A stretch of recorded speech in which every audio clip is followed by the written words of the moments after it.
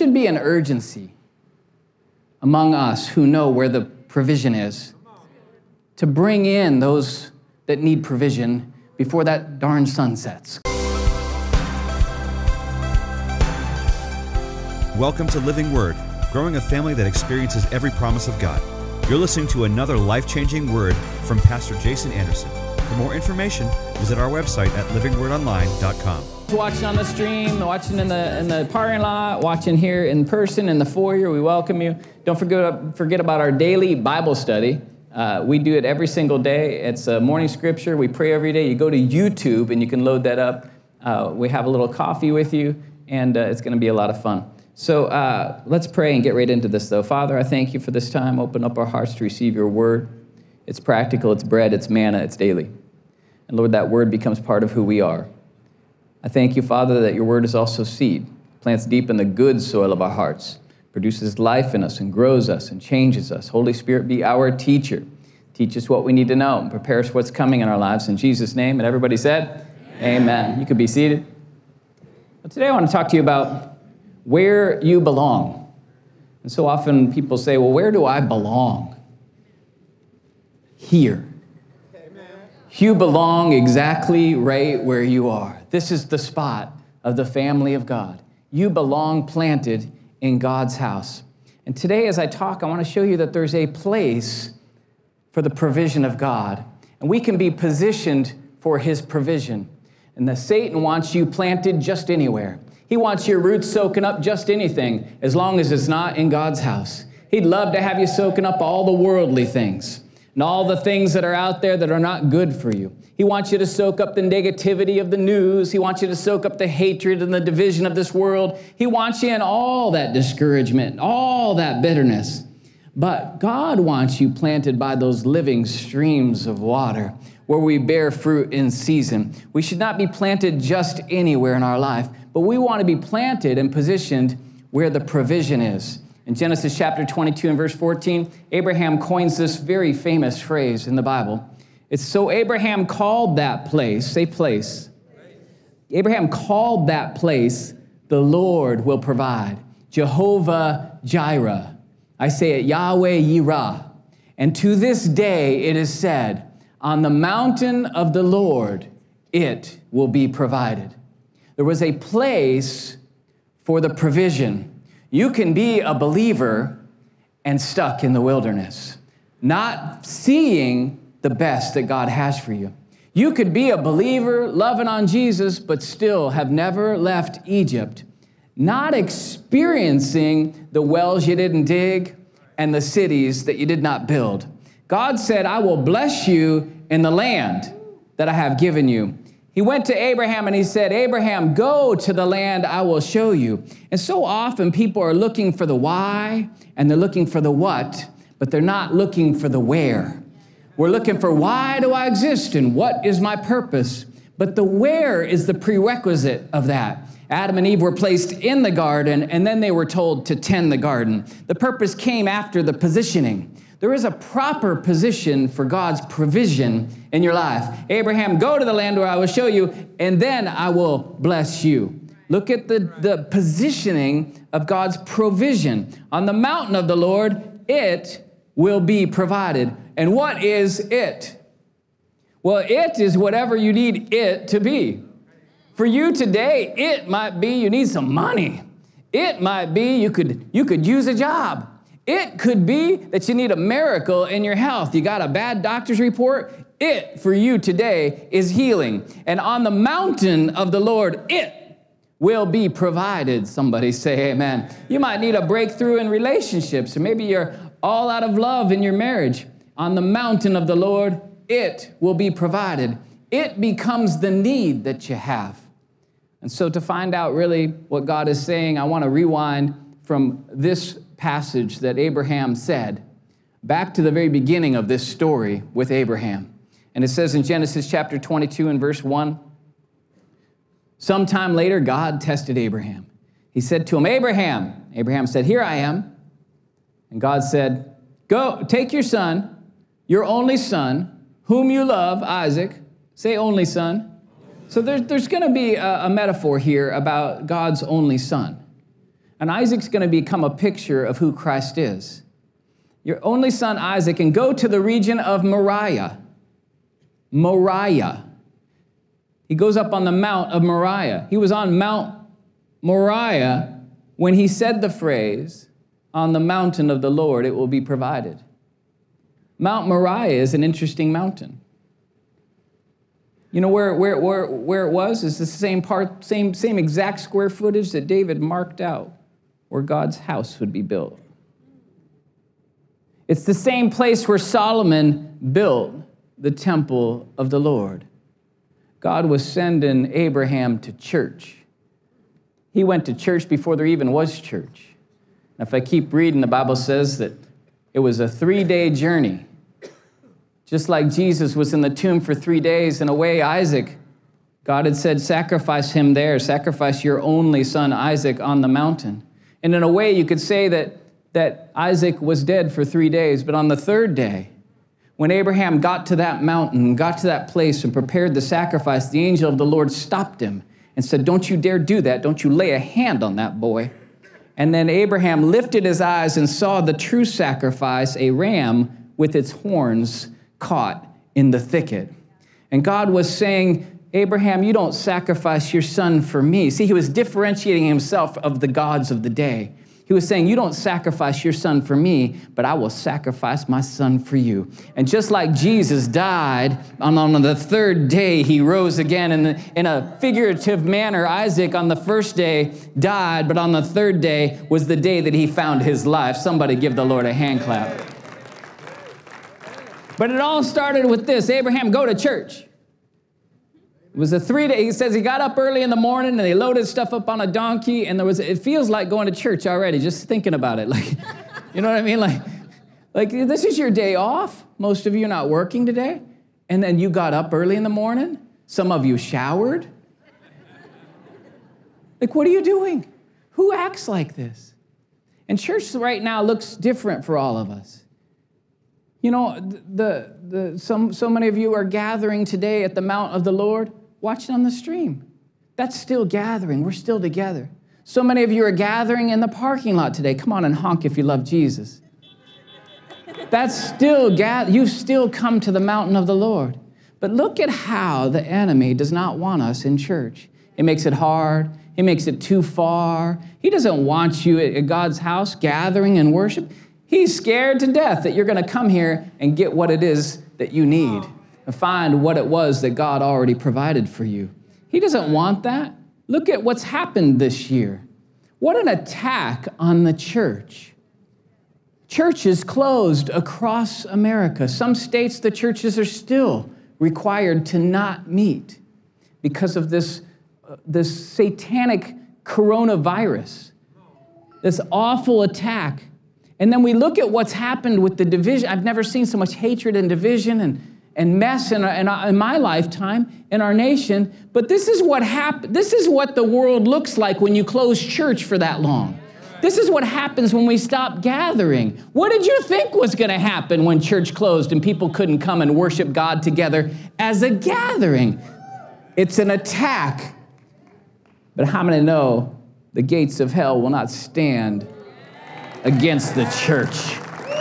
He will not prevail. And what was it that Abraham received in this moment? Salvation of his legacy. His seed was saved when he saw the lamb of sacrifice, that ram in the thicket. When he saw the true sacrifice God had provided, he received. Imagine the emotional sigh of relief in that moment for Abraham. Now, he had already believed that God would raise Isaac from the dead. It says that in Hebrews chapter 11, even if he had gone through with it. He believed that. He knew that God was good. But still imagine why? Because his seed had been saved. His legacy had been preserved. When Katie was 2 years old, I'd check her into the children's church room there, and she would cry. She would cry. You would think they were sticking thumbnails underneath, or thumbtacks under her fingernails or something. The way she would 2 years old, she'd just stand at that little half door, and it would just break my heart. And she's so loud, you could hear her in the foyer. That's a true story. People would be like, "Man, some kid's really upset." But like, that's my kid. She'd go by singer one day. she was so loud. And my heart would break for my daughter. But then one day the Lord says, because I was like, well, maybe we'll just keep her with us. And maybe she said, I don't know. But this is what the Lord said to me. He said, you know what they're going to do today? I said, what? He said, they're going to do coloring. They're going to get a Bible lesson. They're going to have bubble time. They're going to sing songs. They're going to get their eyes on me. And I was like, you're right. There's nothing in that arrangement that's worthy of crying. You need to stay. No matter what age we're at, where we start to feel like, where our children start to complain. Maybe I was 15, I don't want to go to church. Big surprise, I was 15 years old, I want to go to church. I invented all the reasons that I want, didn't I, Mom and Dad? I'd tell them all the things that were wrong with, well, they're not very spiritual in that youth group. You just make stuff up when you're a kid and you don't want to go to church. You just make stuff up. They're all into drugs. You don't want me in that group. They're all on drugs, Dad. You just say stuff, right? I was 15 years old. I don't want to go to church. But let me give you a fact right now. When my dad would see, he didn't play. He was like, I don't care, go anyway, just go. You're going to church. Well, I don't know what's your point? You're going to church, right? My son last night, he's 13 years old. He said, Dad, I'm not really feeling it today. He's got to go play the guitar for the junior high ministry. He's in the band. He's like, I'm not really feeling it. Can I stay home? No, you can't stay home. Like, who do you think you're talking to? I'm preaching on this weekend. So I explained to them that sometimes it's a sacrifice of praise, but we don't miss even when we don't want to go, because we bring the sacrifice of praise into the house of the Lord. There's days I want to go and days I don't want to go, but I still go. Why? Because on the mountain of the Lord it will be provided. And the voice that wants to keep me out of God's house is not the voice of God. It's a different voice that wants to keep me away. When I was 15 years old, if my dad I tell you what, I'm the kind of person that needs church every week, just once a week, but I need it every week. Because I was wrecked during the week. I was headed the wrong direction 6 days a week, and then that other day I was reminded, keep loving, keep your eyes on Jesus, don't be bitter, keep forgiving, obey your parents, do the right thing. Every week there was a voice, even for just 1 hour, even just an hour and a half, getting me back on target. You're right, I gotta get it right. Monday through Saturday, I'm a mess. Sunday, I'm like, yes, he's got me right. What was God doing? He was preserving my father's seed. He was preserving my father's legacy. And I tell you what, if I needed church, imagine my brother. Lord Jesus, how God saved you. And see, I was a believer. But I still needed God's house. You can be a believer and stuck you can be a believer and stuck anywhere in your life. But I was a believer, but I still needed that charge every week. I needed to be in God's house because on the mountain of the Lord, my dad's legacy was preserved. He's a multi-generational God, and Satan is scared to death of your seed and of your legacy. He's scared that what it is that you've built in that business, he wants to destroy it.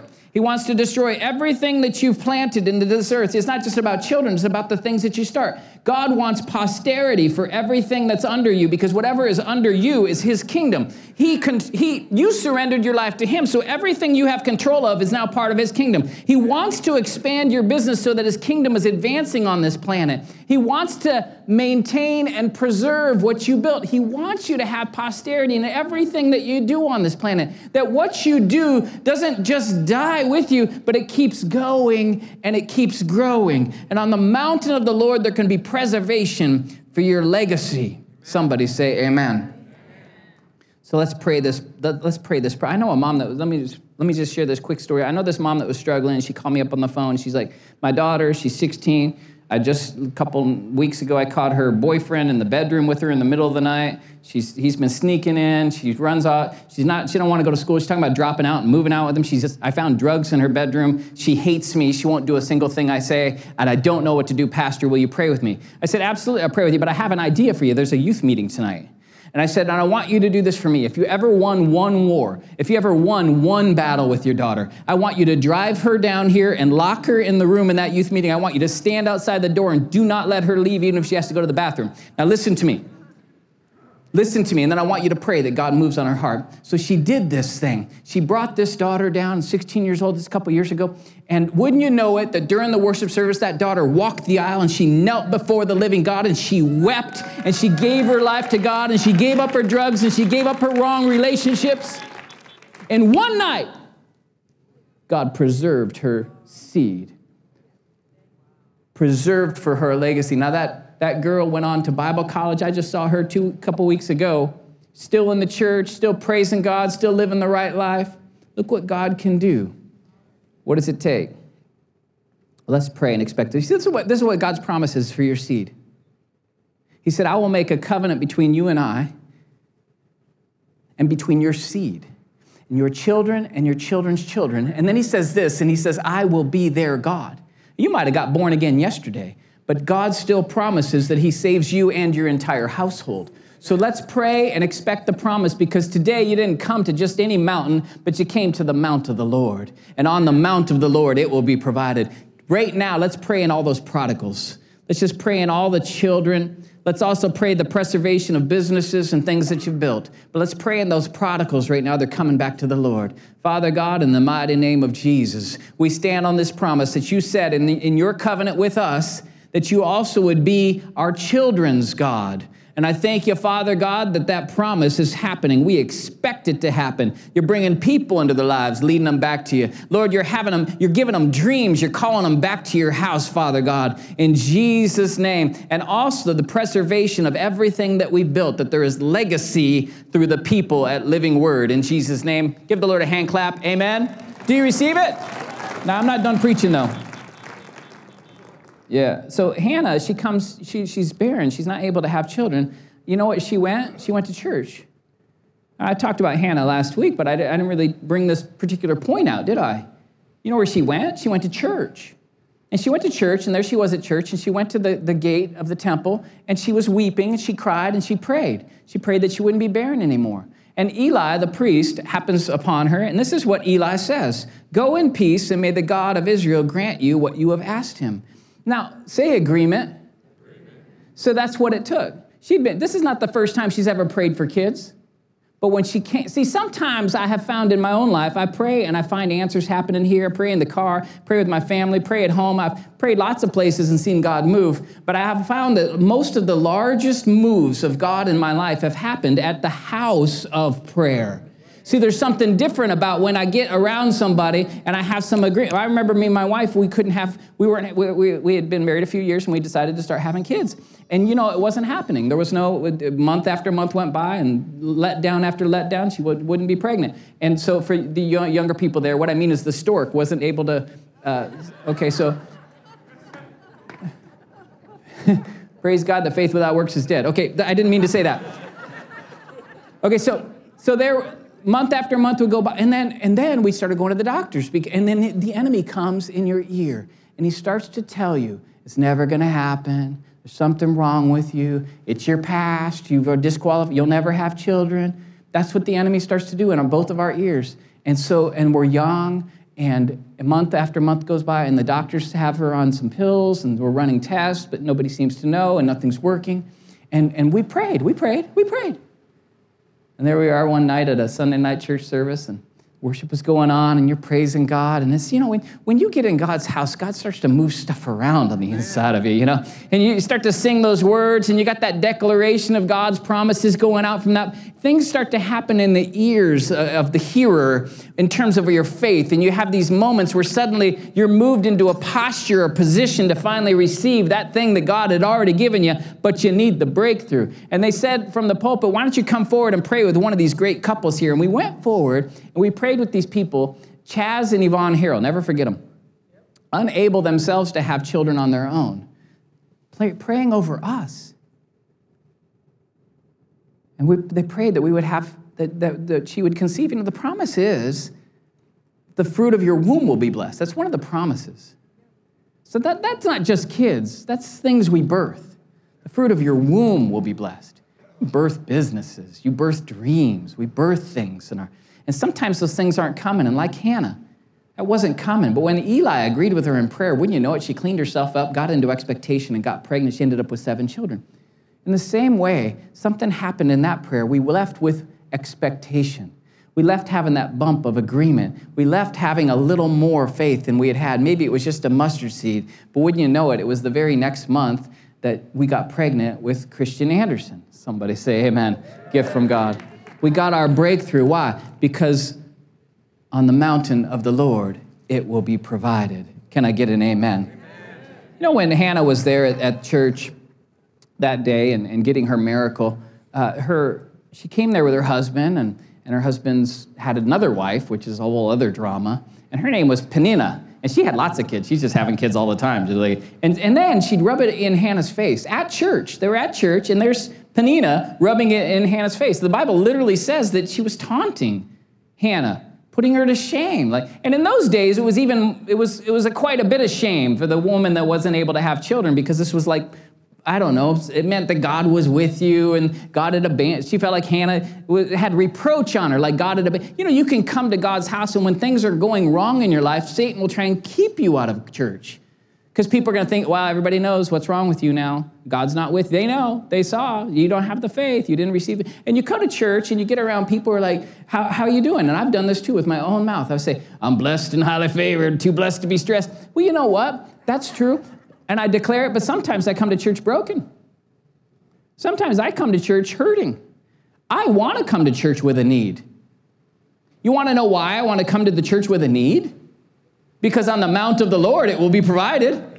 Because my Jesus is walking around looking for needs. That's what Jesus did. He walked through a town. He's looking for a crippled man. He's looking for people that need forgiveness. Oh, you're in shame? You need forgiveness? That's what he looks for and targets the ones who have the greatest needs.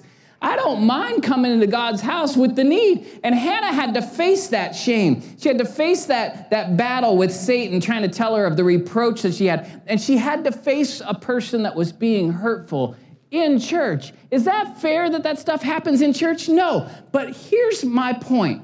Don't ever let another person have so much power over your life that you give them the power to keep you out of God's house to get what God has for you. Come on and give the Lord some praise. I know that there's hurt in the church. I know that there's people who will be hurtful in the church, but don't give people the power to keep you from planting where God wants you planted and keep you out of the position of your provision. Somebody give the Lord an amen. Thank you, Lord. And Jesus, in Luke chapter 2 and verse 49, it's a story when he was 12 years old, his parents had taken him to church. And then they were done and they left, but Jesus stayed. Jesus stayed at church, and then the parents, they didn't notice he was missing for a while, and so they had to come looking for him. They left the city and came back to the city, and then they're searching everywhere, and mom's frantic. They finally come into him, and they're all stressed out, and this is what Jesus says. Why were you searching for me? He asked. Didn't you know I had to be in my Father's house? Now, if anybody had a good reason to not like church, it was Jesus. Because almost every time he went, they tried to kill him. But did you know that it was his custom to be in the church on the Sabbath? He wasn't there 7 days a week, but he was there 1 day a week, and he never missed. Jesus was saying, I have to be in the church. That's how I do this, right? This is my body. The body of Christ is the church. And so I take my body, so I have to, I don't have any choice. I have to be there. And Jesus is in you. So there's this thing that's why you're here. That's why you take a shower and get up and you get kids ready and you jump through all these hopes to come to the mountain of God. That's why you fiddle around and figure out how to YouTube. You didn't know how to YouTube until this all started, and now you're all fluent at it. You're like, I'm gonna live stream some stuff because you got so. Why? Because you wanted to go to the mountain of God. You come, you drive here, and you're in the parking lot, and why? Because you know the power of the mountain, but because Jesus is on the inside of you, and He's like, you know where I want to be this weekend? You're like, I want to be at the lake. And she's like, you know where I want to be this weekend? I want to be at church. Because I know at the lake we'll have some fun, but at church you're going to get the thing that you need. Somebody say amen. The provision's coming to you. The wisdom is coming to you. The information to make the right decision is coming to you. The miracle is coming to you. That faith that you need, that mustard seed faith is about to get planted in your heart and change your life forever. I want to be in God's house. That's what Jesus was saying. And He'd drag you there. But you know, Satan, he don't like that. He don't want Jesus in the church. He certainly don't want you in the church. And when Jesus talked about, somebody just go. That was the longest, I love that honk right there. Jesus, when He used the word church in the Greek, the word that's used in the Word of God in the Greek is ekklesia, or ecclesia, however you want to pronounce it. Ecclesia, there's a lot of different ways you can say it, but The point is that if you look up the definition, he could have used a lot of words for church. He could have used a word like home or house, or he could have used all those kinds of words. But he could have used the word temple. But he used this very unique word for church. And the definition of this unique word is those called out of their homes to an assembly to gather. And see, I can have my breakthrough right at my first church, my house, my home and family. I can praise and worship God in the car. I don't need to be here to pray. I don't need to be here to praise and worship God. I don't need to be here to read the Word of God. But when Jesus talked about the church, he knew that we would have, that we ourselves are the temple of the Holy Spirit. But also it says in the book of Ephesians that you and I are being knit together in unity and love, that we might come together, in which the whole building rises up to become a holy temple, us together, in which the Spirit of God lives. It's both.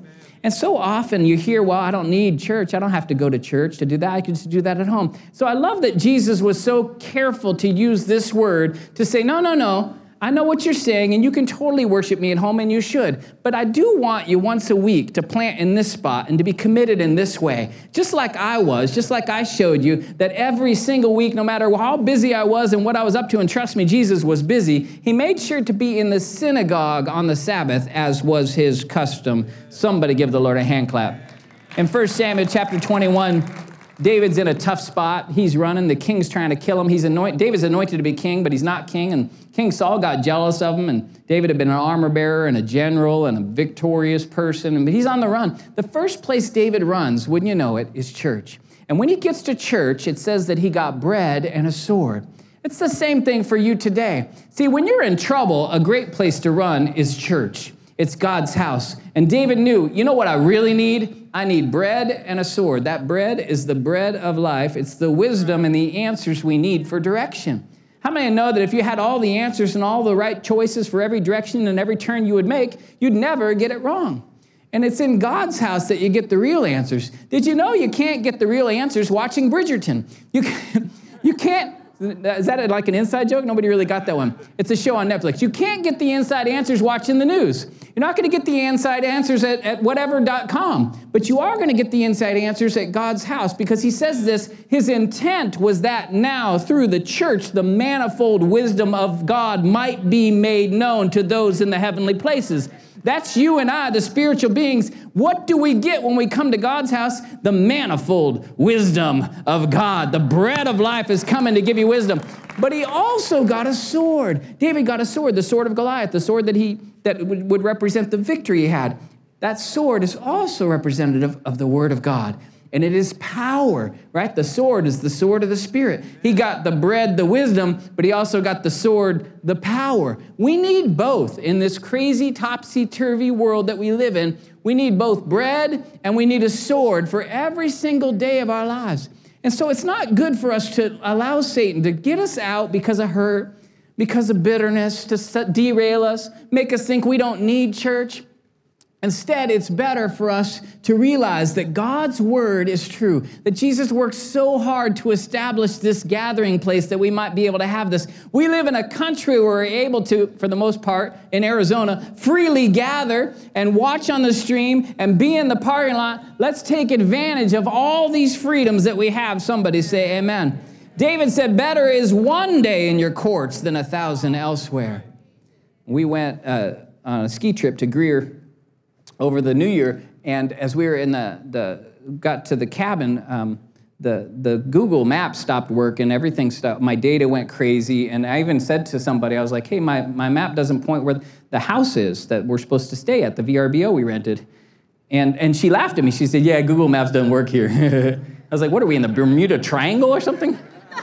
So she's like, yeah, you got to go down there, hang a right. She gave me like directions, and I had to like look for, old man Ted's old shed and stuff, and turn. And I'm in the middle of nowhere, and there's no data, and there's no Wi-Fi, and there's no nothing. And we walk into this little bitty cabin, and there's 8 of us staying there, and we brought in a truckload of food from Costco because we were too far away from like going even out to eat really. And so we're loading in all this food, but there's no heat, and it's freezing cold, and my protector thing went off in the husband, where you're like, it's too cold in here. So I start looking for heaters. There is no heater. It's like 40 degrees in this house, and the sun is setting, and the office where we rented it from is closed, and I'm like doing the math. We got to figure out how to get this. There was a fireplace. I thought, well, is this fireplace capable of heating this whole house? I don't think so. I don't know. So I'm kind of stressed out, but my kids aren't stressed about the temperature. No. My children are stressed that there's no Wi-Fi. Well, what are we supposed to do, Dad? We got no Wi-Fi. And I'm trying to find a heater. I'm like, well, just use your data. They're like, we got no cell service, Dad. What do we do? So Katie, in particular, Katie's like, I need to call Christian Pruitt, right? Her fiance. And she's like, I need to call him right now. I'm like, what is it with young love? Like, what are you haven't seen each other in like 2 hours? It's so cute. So I'm like, okay, you have to call him right now. I don't know what to tell you. And then I was like, oh, landline. Try the landline, Katie. And she goes, what's a landline? So I grabbed the phone right there and I said, here, just dial his number. And now I leave to go try and find like some little, maybe they have electric heaters in the closets or something I could plug in the wall. I'm looking for heaters. But I hear her yelling, it won't work. It's not working, Dad. What's wrong with it? I'm like, I don't know. Well, what are you doing? She's like, I'm dialing a number. And I was like, well, do you have a dial tone? She goes, what's a dial tone? I'm like, I have failed as a father. You have never used one of these phones before? And I was like, you have to hit this talk button, and then it'll go bzzz. She's like, okay, it's going bzzz. I'm like, I feel like a tech person. Like I'm teaching the younger generation how to use tech. I felt pretty strong about this. So she dials it, it's still not going through. You have to dial a 1 first. Why would you have to dial a 1? These are all lessons that you younger people need to hear. You have to dial a 1 for long distance. What was she trying to do, though? She was actually trying to guide her fiance. He was going to come up and stay with us at the cabin. She was trying to guide him up to the cabin. Like, this is where we're staying, We had a room just for him, obviously, but he's trying to come up to get to the storehouse because all the food is there. All the food in the storehouse. And there was an urgency to get her safely there because it was going to be dark before it got too cold. There was snow supposed to happen that night, to come and get where the food and the warmth might be. I got the heater working. I did the potbelly stove thing, and it heated the whole house. That all ended up really well. And then there came this moment where he was close enough, but all of our cell phones stopped working. He couldn't call us. We couldn't call him. We couldn't even call him on the landline because his cell phone stopped working. So I said, baby, let's get in the car. So we got in the car because we know that Google Maps isn't going to get him here. So we just get in the car and start driving. Sure enough, it's not like there's a lot of headlights out there. Sure enough, there's just headlights. I see headlights. I flash my brights. He flashes his. We figure out how to get to each other on these dirt roads. Then I lead him in back to the house. And here's my point. There should be an urgency among us who know where the provision is to bring in those that need provision before that darn sun sets. Come on, somebody. Before it's too late. And people are hurting right now, and they need help. And we know where the mountain of the Lord is. We can bring them here. Let us have that urgency that my daughter had to bring them in. I can see that I'm out of time. In Exodus chapter 15 and verse 17, Moses prophesied this. You will bring them in and plant them on the mountain of your inheritance. Say plant. See, he brings us in and he plants us. Where? On the mountain of his inheritance. The place, Lord, you made for your dwelling. The sanctuary, Lord. Sanctuary, Lord, your hands have established. You see, every weekend, once a week, you'll come here, you'll watch this, you'll tune it in, you'll be in the parking lot, and the declaration of God's inheritance will be made over your life. Where else do we go in our lives where the declaration of the inheritance of God is spoken over us? Into our ears that our faith might be built, into our future prophesied that we might see a different result. Where else are you going to hear? Are you going to hear it at the bar? Are you going to hear it at the club? Are you going to hear it on the news? They're going to declare what God has done, what Jesus has given. Where else is your faith going to be stirred and that fire of your dream be reignited? Where else are we going to go to hear of the mountain of the Lord's inheritance? The Bible says in the book of Exodus that I will command my blessing upon you wherever my name is remembered. This is the house where God's name is remembered. The World Health Organization might remind you of the name COVID, but it is in God's house that we call upon the name El Elyon, the God Most High, El Olam, the eternal God, El Shaddai, the God who meets my needs. And on the news, they're not going to declare to you the right name. They're not declaring God's name. The things that we listen to that are hateful and divisive, these things are not declaring your future, but you come to God's house and you find out that He is Jehovah Elohinu, your eternal creator. Jehovah Hosinu, the Lord God, our God. Jehovah Elohim, Jehovah Jireh, on the mountain of the Lord, it will be provided. Jehovah Mekadishkin, my sanctification. Jehovah Nisi, my banner. Jehovah Rohi, He's my shepherd. Jehovah Rophika, the Lord God that healeth thee. Jehovah Sidkenu, my righteousness. Jehovah Shammah, the ever-present God. Jehovah Shalom, the God of peace I am. And Yehoshua, the name that is above every name, Jesus, that anyone who calls upon the name of the Lord shall be saved. I don't know about you, but I want to be on the mountain of God's inheritance, standing and listening to the declaration of God's promises over my life and my future and my children and my children's children, in Jesus' name. And if you receive it, shout out, I believe it. Amen. Well, thanks for watching today. And if you were to face eternity today, do you know what eternity looks like for you? And would you have peace with Father God? The good news is God has already offered the free gift of salvation to anyone who would believe in His Son, Jesus. If you're ready to put your faith in Jesus and step into a new life, pray this prayer with me. Dear Father God, forgive me of all sin. Jesus, I believe in you. I believe you're the Son of God who died for sin and rose from the dead. Be my Lord and my Savior. In Jesus' name, amen. If you said that prayer for the first time, you are stepping into the kingdom of God and eternal life. Get into a great Bible-believing church. God bless you.